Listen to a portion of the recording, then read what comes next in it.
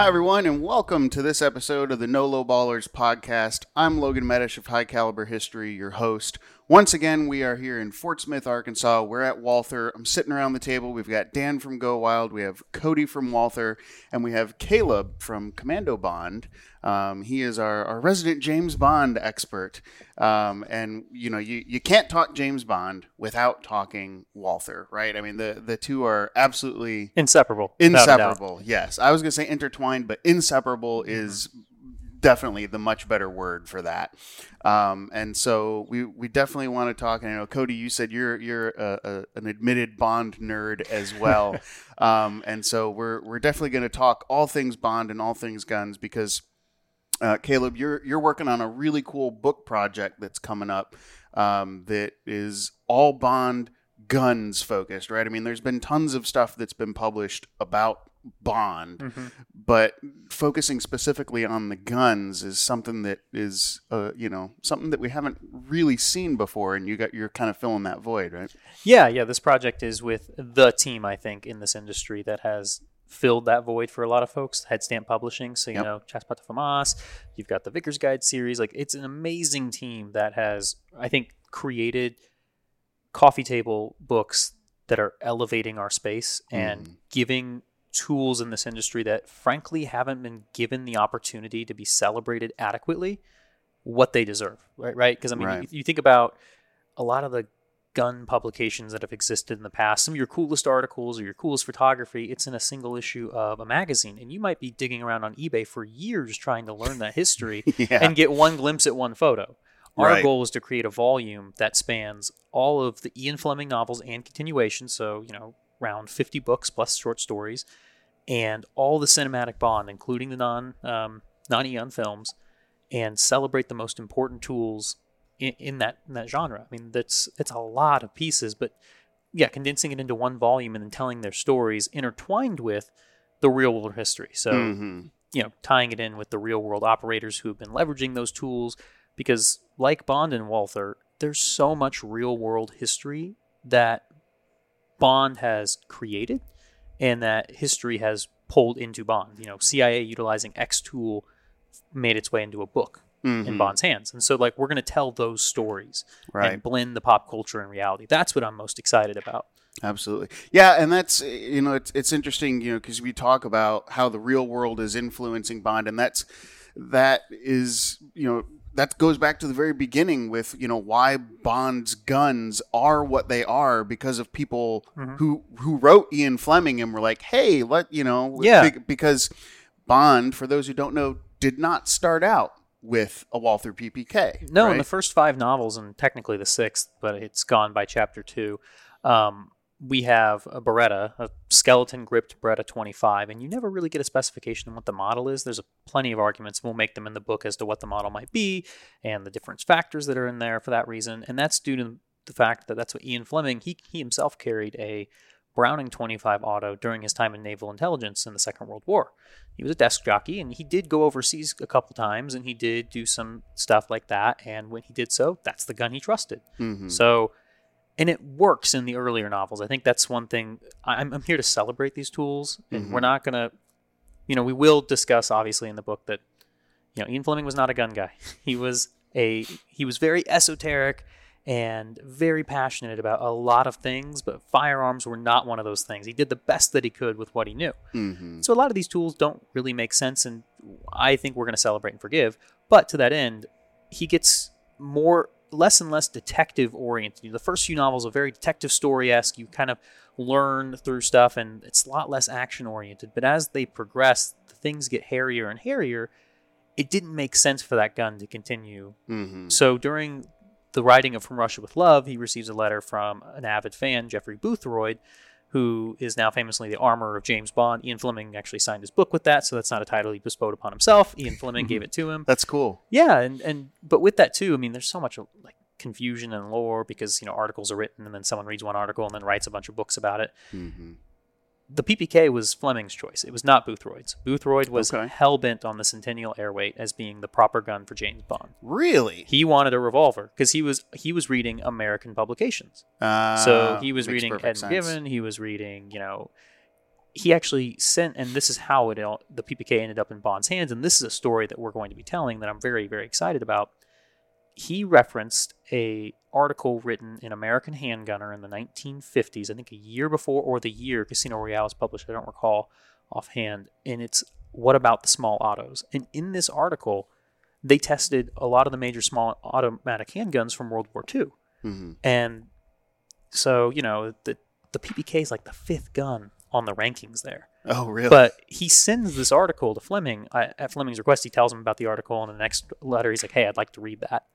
And he picks the PPK for a number of reasons. One, because he felt like it was a more common caliber for that area, if I recall correctly. But the most primary reason was he really wanted an automatic pistol for dedicated primary carry because he loved suppressors. He spent a lot of time doing testing with like the special forces, precursor OSS era and SOE. Yep. He got to handle suppressed Sten guns during the war. And so he really felt like his agent needed a suppressed pistol. He's like, well, you can't do it with a revolver. Right. You at least knew that. Yeah. Give credit where credit yeah, due, yeah, exactly. Right? So he's like, we need an automatic. So he picks the PPK out of this article. Okay. So it's a Fleming choice, which to me is even cooler. It's not some guy fangirled and said, hey, you need to put this in, and he agreed and acquiesced to that. Right. He was willing to listen to things, but he still did it his way. And that's how Walther ended up in James Bond hands. And probably my favorite chapter, if you're not going to pick up any Bond books, and I'm telling you, you really need to read the original Fleming run if you haven't, because they're amazing. But Dr. No, the 6th novel, chapter 2, titled Choice of Weapons. It's in that chapter we learn about the PPK, is introduced to the Bond canon, and it's some of his best prose, talking about the goodbye to the Beretta, his original, passion for, because Fleming was basically writing a love letter to what he had done the last 5 novels. Mm-hmm. And it's in that transition that we see the PPK, and he never looks back. Wow. And so, Cody, with the PPK becoming James Bond's gun, and it has been for so many decades now, what did that do, and what does that continue to do for Walther as a brand and your sales today? Yeah, it's always a sticky boat for us, for one, because we don't pay money to that franchise or anything. It's just, it was written in the books, and that's how it is. Mm-hmm. And we don't advertise that. We're very cautious about how we treat that relationship, because it is we love it. We're all sure. Look at my office, right? There's Bond stuff all over there. But it really has, the pop culture scene, in the United States drives a lot of gun sales. Yep. Whether you like it or not, it does. And it has become this it's my elevator pitch for Walther, right? When I get on and someone's like, well, what do you work? I'm like, I'm in marketing. Like, what do you market? I'm like, guns. Walther.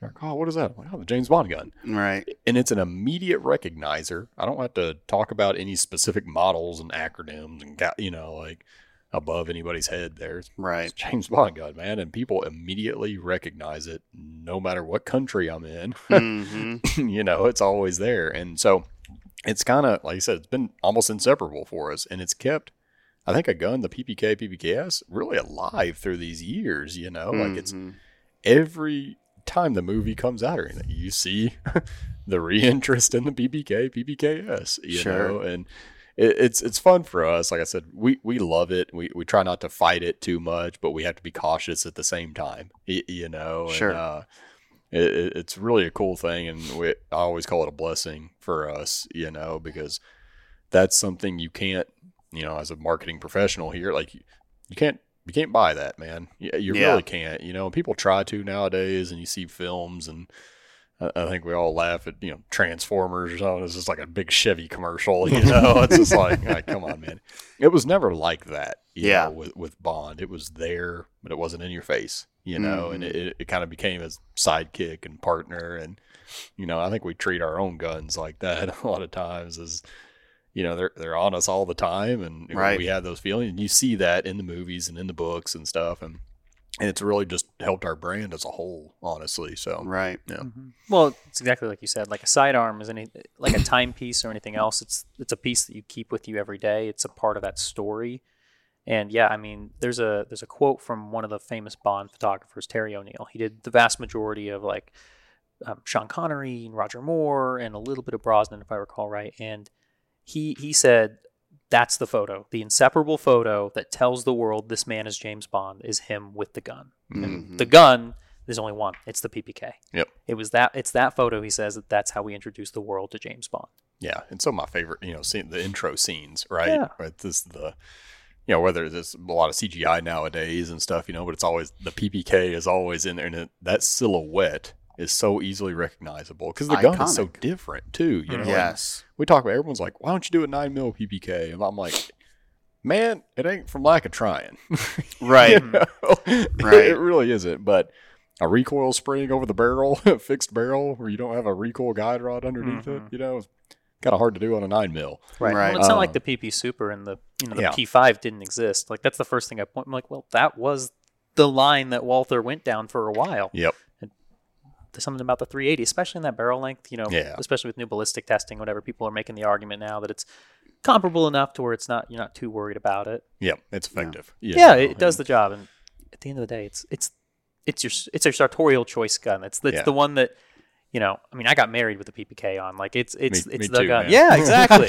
This is why we get along so well. Yep. Actually, bought the midnight blue tuxedo with the black shawl collar. Yeah. And got married in that. So, yeah. That's absolutely. awesome. Ditto here. I've got mine in my car here. You never know when you need it when you're right. Walther. We always laugh. We had a guy that came in here and worked for a little while, and he was like, man, I've never seen a Bond film. I was like, you cannot work here. And I'm surprised that's not on your application. I feel like Right. it should be, but he got my entire, at the time it was DVD set, the 50, I think it was the anniversary, this kit. Yeah, the box sets. Yeah. Yeah, the box sets, and he got that and watched them all. So they're good airplane movies. We're on the road a lot, so Right. Sure. Tell them, like, here's your homework. Exactly. Don't come back till you've seen 3 movies, and then we can go from there. Yeah. Well, he has to watch it early. He has to watch Brosnan to see the P99, and he can watch something a little later to get up to Vogue. Yeah. Yep. Right. Exactly. At a minimum. Well, and it's good that you mentioned, the P99 and the, because that's another thing that we kind of want to talk about is that, of course, James Bond will always be forever linked with the PPK, but that is certainly not Bond's only gun that he has used both in the books and in the films. Yeah. And so talk to us a little bit about the James Bond character and his evolution in terms of the firearms that he's carried and why. Yeah, so we'll break it into 2 sections. This is how we'll have to format the book as well, and we have formatted because it gets very muddy with the inseparable, the book titles and the movie titles. So the literary Bond starts with the Beretta, ends at the PPK. At the end of the Fleming run, still there. PPK carries forward until there's one continuation novel that's written by Kingsley Amis under the pseudonym Robert Markham. That's Colonel's son. PPK returns in that. And then he goes dark for 20 years. And in that time, the 80s happen. And if you recall, there's a very infamous incident with Princess Anne, the attempted assassination. Her bodyguard, this is Bond influencing reality, was carrying a Walther PPK in 32 automatic. His gun jammed. And thankfully there was a boxer in the crowd who was able to stop this attempted assassination attempt, but it was a black eye on that community, and so they pulled that gun from service, unfortunately. Okay. And so what happened there was we have a new Bond author coming in the 80s, and he is trying to figure out what gun should be in Bond's hands because he's writing a period piece. And so he actually opens the book describing it being pulled from service. Okay. And then he goes on this very strange 4-book journey trying to find the right gun. And he goes back 30 years before the Walther with a FN 1910. So really? Yeah, the 9x21 long is the first gun. It's on the cover of the book. And then from there we go to a couple HKs. We get the VP70 and then the P7. And then he ends up on the ASP 9mm for 15 books. He wrote about 15 books, so like the last 12. Pretty cool. And then we get to the 1990s, and Raymond Benson comes into the stage. So Raymond Benson is the first American to ever write James Bond. Okay. Super nice guy. He's actually based here in Chicago, so he's in the Midwest as well. And he and I talk a lot about Bond and his guns because, to him, he's a writer. He said a gun is a gun is a gun. Pull the trigger, goes bang. It's a plot device. To me, I need to find people that can tell me what a gun is. He's like, but what I do know, as a massive fan of Bond my entire life, James Bond and the Walther PPK are inseparable. So in the first chapter of his first book, we're 3 pages deep and the PPK is already there. Okay. And it's back in his hands, but it's carried in conjunction with, because his brief was to blend it with the movies. So in his novels, Bond carries the PPK on the body and the P99 off body ready to rock and roll, because this was the Brosnan era. So we get to see both of those in the books. And then finally we get to the 2000s. PPK comes along because we get a lot of period novels. The Beretta comes back because we get more period novels. But then we get an interesting book from Jeffrey Deaver, and this is in 2012, 2008, somewhere in that range. And it's a Walther PPS M1, but it's in .40 caliber. So it's, weirdest thing for a European guy to be running around. I think anyone who's read that book, it's carte blanche. I love the book itself, but you read the first chapter and you've got a James Bond who is wearing head-to-toe OD Green 511, wearing Oakley sunglasses, and carrying a .40 caliber handgun in a OWB paddle holster, and you're like, wow. You're like, is this James Bond? Yeah, you're kind of like resetting yourself emotionally as you're reading that. Yeah. That's like Bond had a long lost twin, and one of them grew up in Europe, and one of them grew up in 1990s Missouri. Law Enforcement America. Yeah, like that's pretty wild. Yeah. So, but we get another Walther in Bond's hands, and right. I just think that's so cool. Like the coolest part about that whole journey I just took you on is we have a ton of really interesting handguns that have a lot of really storied history. But at the end of the day, all these authors, and I think this is what we see happening in the future. This is why the P99 ends up in Bond's hands on the screen, because those are really the only 2 major guns. It's because Walther is inseparable with James Bond. Yeah. So if you're going to reset the pistol, like, all right, what's the latest and greatest on Walther? You cannot find a new Walther post of a new handgun drop without somebody getting excited about, will James Bond have this in his hands next? I want to see this in Bond's hands. That's all you hear. Trust me, I would like to see it as well. Well, It makes my job much easier. and I think we talked about this in a past episode, and I was asking you, well, were there British-made guns in similar caliber? But a question for you was, at this time in the 50s, 60s, was there a bunch of uproar about the British agent having a German-manufactured gun? I'm not really sure the history of them. Was there animosity towards that? Was it not to totally my knowledge? fine? I mean, this was like right at the stage of the Ulm era. So the French were manufacturing a good majority of the pistols, because this was the 1950s, so the mid 50s. So you're set back, and the book says it the best way.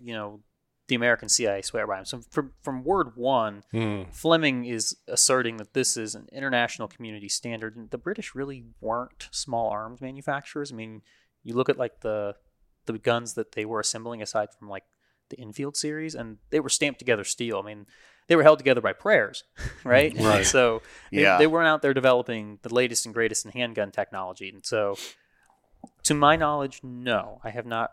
The biggest complaint that came out of that, honestly, and this might just be because he messed up so bad, is because Boothroyd wanted a revolver, he recommended a revolver-based holster to go with the gun. Fleming really liked the sounds of a Burns Martin triple draw lightning holster. He liked those turns of phrases, so he kept that, even though it's a holster dedicated exclusively for a revolver, to be paired with the Walther PPK. So the hate mail was more about this holster pairing than anything else. So, and that is, if that is not a gun guy thing, I don't know what is. Like, you screwed up the holster, and I'm going to take the time out of my day to write a letter to make you miserable. Like, that is gun guy to a T, well, is it not? And not about the fact that they went, well, we really wanted him to change, and he did, but you did it wrong. Like, right, yeah. There is no winning, so. Yeah. Awesome. Oh, man. So what is Bond's current gun setup? Well, in the latest movie, I thought this was the coolest thing. I'm sure, Cody, you had the same feeling as I did. When I saw No Time to Die, I got to go. A friend of mine, David Zaritsky, got me some press passes. So I flew up to Chicago, and it was timed precisely with the global premiere in London. Coolest thing in the world. I'm watching this, and you get to towards the end of the movie, the final climax. Bond's been carrying the whole film, almost exclusively some larger frame pistols that are reminiscent of his SAS, SBS days. So Browning High Power in the beginning. The 226 is the hero gun for him in a bulk of the movie. But we get him carrying his Walther PPK, AIWB underneath his commando sweater. And he has this amazing moment where he's surrendered all of his other firearms, and he does a direct from appendix draw, press, and fire. And it's the first time we've ever seen him carry that way. on screen. Okay. That's modern carry methods finally making their way into Bond movies, which is really cool. Mm-hmm. And it was bringing the PPK back in a way that worked without it it wasn't the unlimited ammo action hero moment. No. It fit the moment perfectly, Mm-hmm. and it felt super authentic. Yeah. I mean, I cheered. Yeah, it was. So I have a funny story with this whole No Time to Die thing because it was delayed multiple times, and I did not want to watch a single preview intro into it. I just wanted to go into the movie not knowing really much anything scene wise for it, and so years of bouncing back and forth. Well, the movie comes out. I have a trip to Germany, and I go over here. We're doing product testing on some new things, and we go over to our owner's son's house, Ike Flaumer, and Wolf, our owner, is there, and sitting at the table with him. And the movie had just came out the day before or something, and I was flying back home to go see it with my wife and everything. And sitting at the table, and spoiler alert if you have not watched No Time to Die, but he's like, I saw the new 007 movie today. He's like, it was great. He dies at the end. And I was just like, oh my God, man. So just sitting there. I was like, Wolf. I was like, oh my, So it was a funny little, now I will forever remember that movie because I'm sitting there in the movie theater the whole time like, well, when's this going to happen? Right, you're we're kind of watching the watch here. This is a 3-hour movie almost. How long is this going to go? Yeah, but it was years of purposely not, so I'd see a trailer pop up on Facebook or something, you just scroll past it real fast. And so it was a tough one, but no, it was cool to see the whole. I thought I don't know, a lot of people got to go back and forth on that, but I thought the final scene and what he did as a character was just phenomenally done. Thought that whole series came to a close really well. Yeah. So left me happy at least. So yeah. Well, not to defend it too hard, but it was a whole reboot from Casino Royale forward. We get this little microcosm, and it's cool because, that movie, people forget often that it starts with the PPK and it ends with the PPK. He carries it very briefly in Casino Royale in the opening sequence. It's his gun, and when in the whole black and white fight scene, and then he transitions to the P99. But man, he comes back at the last movie and he reintroduces himself to service. And not 2 minutes later, he's been carrying different guns the whole movie. He's got a shoulder holster and a Walther again. Yep. It just kind of feels like return to service. It feels very natural. And there's a lot of movie magic that goes on in all aspects of movies. But one that I find really fascinating is the revolving door of guns that have been used in the James Bond films when, if you're going by the story that the movie is supposed to be based off of, he ought to be carrying a PPK, but you see him on screen and now he's got a Browning high power in his hand or something, I just think it's really interesting what Hollywood does in a way that only Hollywood does it, where they just swap things out for other things and they think we're dumb enough not to notice, right? Yeah, there's accidental fill-ins. I mean, these movies were made in a time where franchises didn't exist and where there was no rewatching that was happening, right? We have to step back. 1962, Doctor No is a perfect example. That entire movie, every single gun is a stand-in for another gun, right? He's introduced to the Walther PPK 7.65 mil, and it's a Walther PP in 380. And the gun that he's returning to them it's supposed to be the Beretta 25, and they're talking about it like it's the Beretta 25, but it's a Beretta in 380. In fact, Beretta put out a magazine. I remember I was 12, and I was at a trade show my grandfather had taken me to, and I pull out this Beretta magazine off the shelf that they had, and they're talking about it. And in the magazine, they're complaining that, well, they just swapped one calibered gun for the other because they were both the same. Well, this is wrong. I get that they had the wrong things in hand, but you're just racing to the bottom here and trying to contrade. So that happens, and then you get later on, and the question is, you see the Walther PP a lot in that movie, then you don't. So maybe they didn't have one on set in Jamaica. Maybe the ones they had weren't blank firing, right? Mm-hmm. It's an FN 1910 with some really tight shots with a suppressor at one point, and then later he has a Walther PP in his hands, which is what leans credence to the fact that they probably just didn't have a blank firing model. Right. And it goes jump cut, it's a Browning high power shooting, and then jump cut, it's a 1911 shooting, and then jump cut, it's the PP again. And I want that gun that just, every shot it's a different gun. It just magically responds to whatever caliber you use, right? Oh, that's awesome. No, you get that 3 or 4 times throughout the series, just based on sets and inability. They go to Japan, and so the PPK quickly becomes a Colt 1903 because okay. they couldn't import guns over there, but they had Sure. those, and I guess they were able to easily make it blank firing / electronically blank firing. So Interesting. cool stuff like that. But no, I mean, at the end of the day, they were like, well, no, it's meant to be the Walther. Right. Hey, I'll take it all day. Yeah, That's exactly. How right. could you Cody's not? like, bring it on. Yeah. So I know you've been neck deep in the book and working on it, and there's light at the end of the tunnel. So when are you guys expecting the book to be available, to be in people's hands? Yeah, the goal is to go into pre-sale in spring of 24. So Okay. we are coming up. The hardest part about this, I think you just alluded to it very well, with all the switched outs and changes and Hollywood-esque things that happen out of this. Chasing down screen accurate pieces Yeah. has been the bane of our existence. We've been blessed to find a couple of amazing collections that we've been able to get into to get the bulk of what we need. And that's kind of just been what we're doing. And we're having a lot of fun with it, too, because in the time where we're trying to find other tools, I've connected with a friend of mine.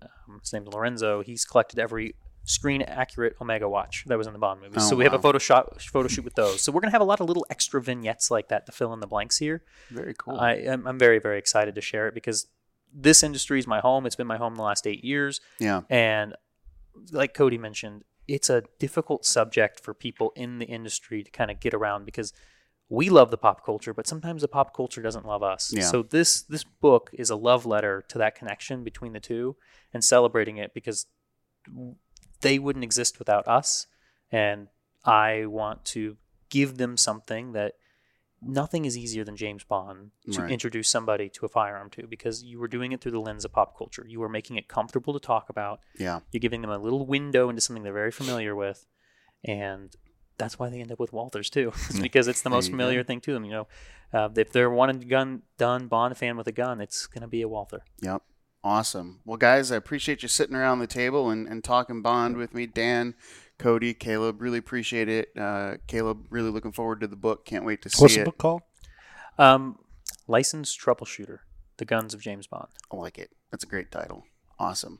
Well, thanks again, guys, for sitting around the table, and thanks to all of you for tuning in to this episode of the Lowballers podcast. Make sure you're subscribed on your favorite platform. Leave us some comments, likes, reviews. We appreciate all of that. Thank you for tuning in, and we will see you next week right here on the next episode of the Lowballers podcast.